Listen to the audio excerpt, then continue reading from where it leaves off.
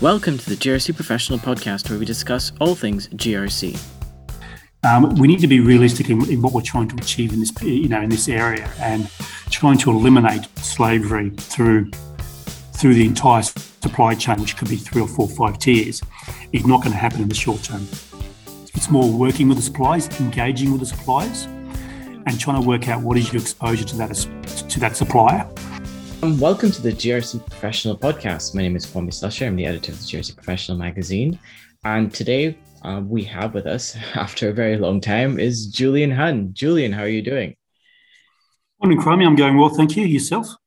Not too bad. So just to remind our listeners on the podcast who you are, can you just talk a little bit about yourself and a bit about your experience? So I've been in the financial crime compliance space now for about 25 years.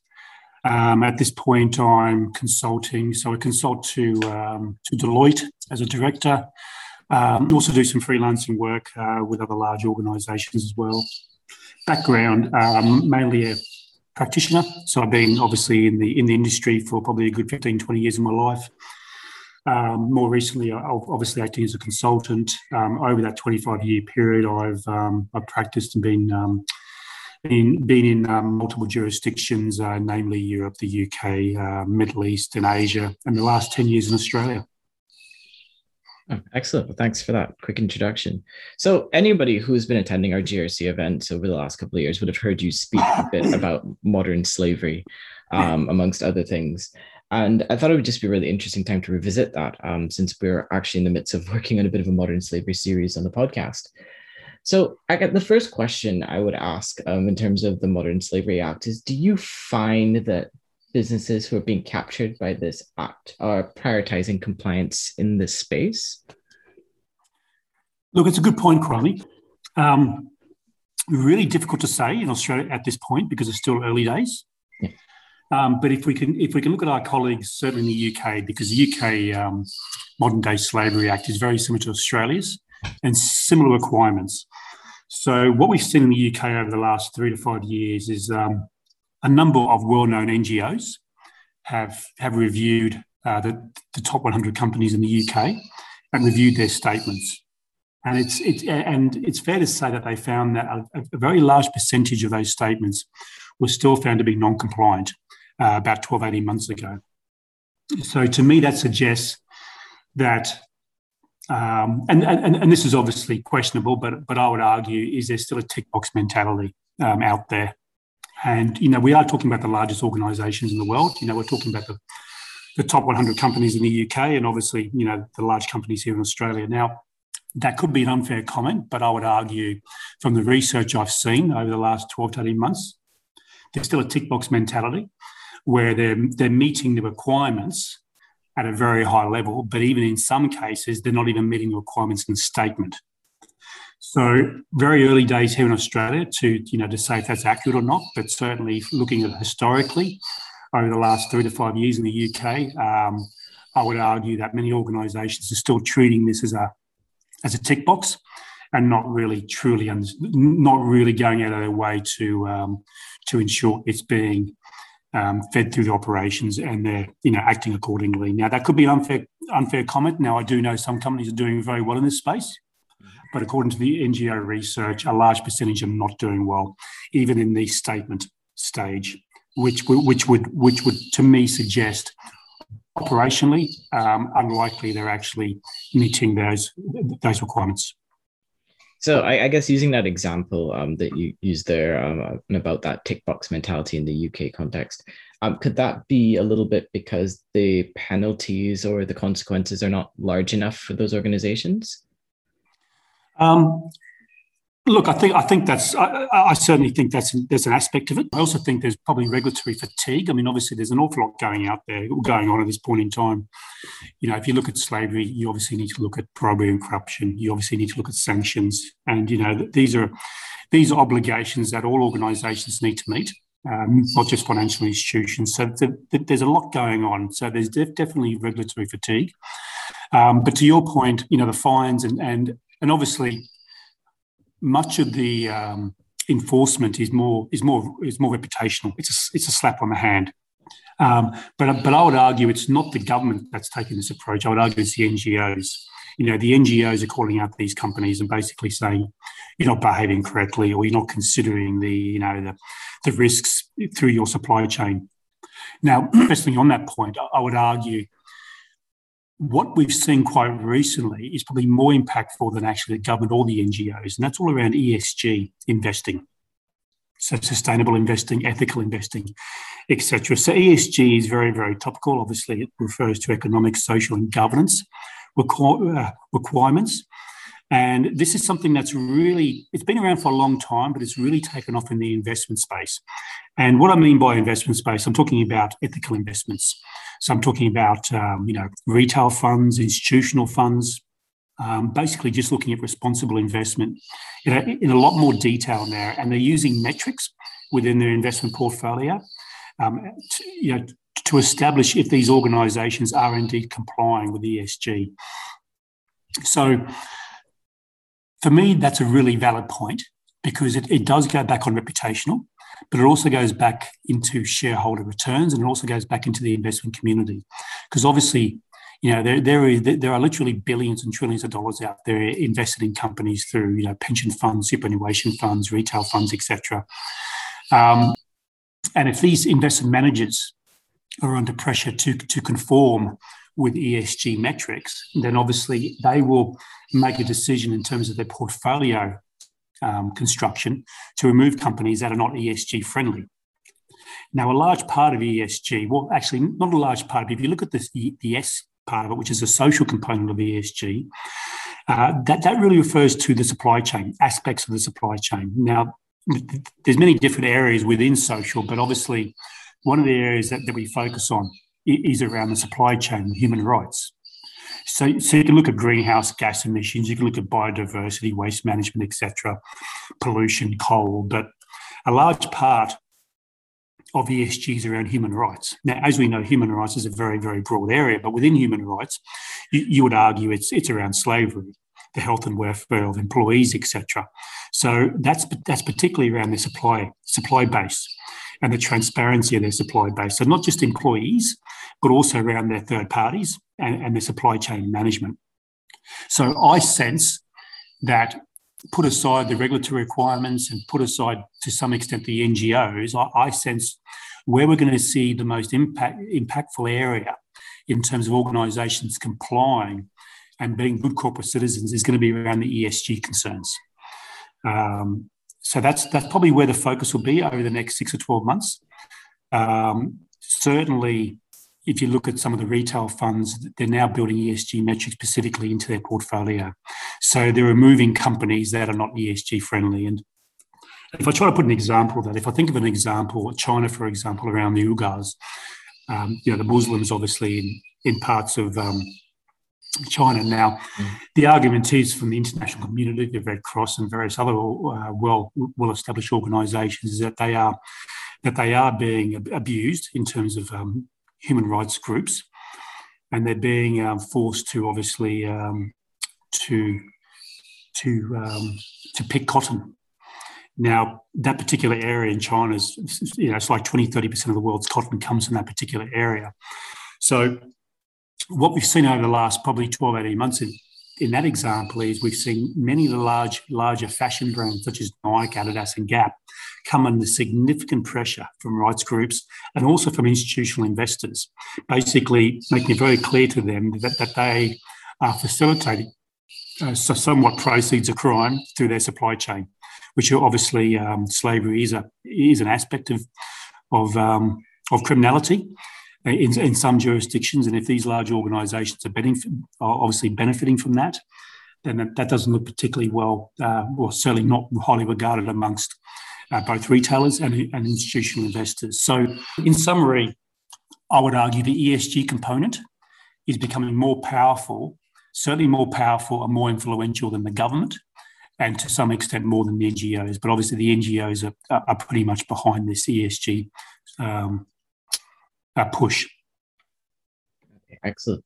So I guess we can get into a bit of practical side of things. So in a recent interview, I was speaking to a technology provider in the sort of AML and modern slavery space. And one of the ways that they talked about gathering the companies who are interested in complying, of course, gathering information on their supply chain and their third party relationships is via questionnaires. And I guess this would be obviously a very carefully constructed type of uh, instrument. But is that the best way? And are there other ways that you can gather information about your supply chain? Look, and this is one of the most difficult aspects of obviously trying to establish transparency and identify your supply chain and the risks within the supply chain. Obviously, and I've mentioned this numerous times, the risk assessment the risk assessment in terms of identifying where those risks sit in your supply chain is absolutely key. So it's one thing building a risk assessment, but obviously you need metrics, you need data to establish where to focus your attention. So look, there's a number of ways of doing it. There's obviously public information, which you can obtain, obviously a desk-based review, but that's not always particularly easy because obviously many of the organisations in supply chain are not public and they're not very transparent. And certainly when you start to move into the second and third tier, they're more than likely going to be emerging markets. So the desk-based review is limited. You can certainly perform questionnaires. And that would be one of my recommendations. Is obviously that's a relatively easy way to get out to your suppliers, but keeping in mind that depending on the size of the organisation, you are going to find many of those suppliers are not going to reply to you or return those questionnaires in a timely manner. The other one is obviously the physical audits. Now, I do know many organisations rely on the physical audits, and when I refer to physical audits, this is like a company in Australia appointing a third party in Asia to go in and kick the tyres, in that particular factory to make sure that organisation is complying. Now, what many companies are doing is they're building in the requirements around slavery and bribery within their existing requirements around health and safety. So that's a relatively easy exercise to do, to start it off quite thin and then just gradually build it out. So, but obviously the problem with the audits over the last 18 months, 2 years, is obviously COVID. So getting physically in there to perform an audit, it has been pretty much non-existent, especially in parts of Asia. So the only other way at this point, the only effective way is obviously those questionnaires. So building a questionnaire that's relevant and not too cumbersome, because that's one of the problems I've seen, and that's one of the major downfalls I've seen, is that some of the initial questionnaires out to the suppliers for the risk assessments are very, very cumbersome, trying to address everything. So it's trying to focus your attention on the suppliers, and obviously your risk assessment will dictate where you should focus your attention. So if you've done an appropriate risk assessment, you will establish which suppliers are located in which high-risk jurisdictions. So, for example, we know China, India, Malaysia are high risk from a slavery perspective for technology and various other aspects. So that's where they should be focusing their attention. The next step is to work out what is your exposure to those suppliers. Now, the best way of doing that is obviously understanding their, the revenue, the expenses, etc. So what compliance professionals need to do is they need to get their hands dirty and obviously reach out to finance and procurement and various other departments within the organisation to establish what their exposure is. Obviously, if you have a say $1,000 exposure to a company in China compared to 10 million or 100 million, clearly you should focus your attention on the large organisation. So most of the data will be there for you to perform the risk assessments and basically for you to focus on those questionnaires, but you'll need to do some digging. And that's not particularly easy for compliance professionals because obviously you have to liaise with other departments. And as we all know, data is pretty poor as well. So it's performing the risk assessment, identifying the jurisdictions, identifying the exposure to those respective suppliers in terms of monetary exposure, and then writing a risk assessment to then send out. Obviously, the more exposure you have to an organisation, the more influence you'll have on an organisation. So, for example, if you're dealing with one of your largest suppliers in China, and they're obviously dependent on you as a distributor or whatever in your home jurisdiction, such as Australia, they will need to go out of their way to comply with that questionnaire and complete that question. Otherwise, you would de-risk them and find someone else. So that's where you have the influence on the larger suppliers. In terms of the questionnaires, as I mentioned earlier, you can build the questionnaires up over time. But what I have seen is some organisations are really overcomplicating the initial questionnaire. We need to be realistic in what we're trying to achieve in this area, and trying to eliminate slavery through the entire supply chain, which could be 3 or 4 or 5 tiers, is not going to happen in the short term. It's more working with the suppliers, engaging with the suppliers, and trying to work out what is your exposure to that supplier, and what is their exposure to the 2nd, 3rd, and 4th tier. Now, all those questions, all those areas I just mentioned should be in the questionnaire at a very high level. So you're looking at the jurisdiction, you're looking at the industry, you're trying to understand what are the risks and vulnerability with the industry, the goods and services.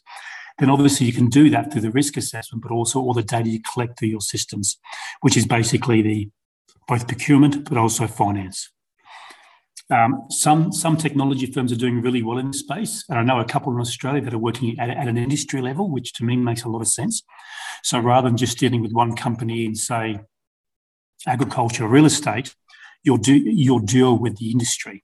So if you look at travel, for example, rather than just dealing with Virgin or dealing with Qantas, you'll deal with the industry itself, and you'll work with the industry, and the industry will work as one. And by doing that, most of the risk assessments and the technology that you're producing will overlap across that industry.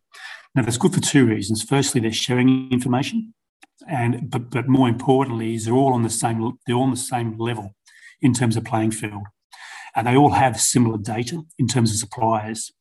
So what I'm seeing some technology providers do is focus at an industry level.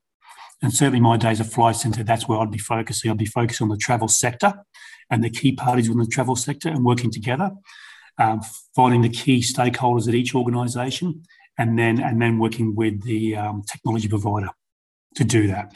Obviously, there is some sensitivity around MI and financials, but if you're looking at high-level suppliers, I think that can be done quite efficiently, and also it can be quite cost-friendly as well. And what's also really important about this is some people just focus on slavery in their supply chain. Now, from my perspective, if you're looking at the supply chain, you should bring in sanctions. You should bring in bribery and corruption as well. Obviously, different types of risks, but very similar risks, and those risks will overlap as well. So if you look at Transparency International around bribery and corruption, some of those jurisdictions you're identifying as high risk from a bribery and corruption perspective are absolutely high risk from a slavery perspective. So if you're looking at being cost-friendly, if you're looking at being efficient and effective, you would actually build out a questionnaire that addresses all those key areas. Excellent. So that's a lot of stuff that you just shared there. And I guess the next question I have is, how does one get all that done while still existing in this remote working environment, making sure that your organization is complying and getting that information that they need? Look, it's very challenging, obviously, in the current environment. I mean, if you look at non-banks, or if you look at financial institutions trying to comply with the key aspects of financial crime, and it's not just AML. As I say, it's sanctions, bribery, corruption, slavery. So I think, firstly, looking at those 3 areas, as a non-bank helps significantly because there is overlap. I think identifying an owner to take responsibility for that. But also, more importantly, is identifying the key stakeholders within the organisation, because because they just don't have all this information available to them around the financials. So it's trying to identify the key stakeholders. But look, this is not going to happen unless you have top-down buy-in and support from senior management, which goes back to the whole ESG factor. The way to pitch this as a practitioner or as a compliance officer is not, well, we need to tick this box for modern slavery. We need to, the way to pitch that is, we're looking at ESG. We know many of our investors out there, institutional investors, are building ESG metrics, into their analysis. So a very good example would be like Flight Centre. Flight Centre for me was really pitching around the benefits of Flight Centre to society about making the public aware of child trafficking and of child orphanages.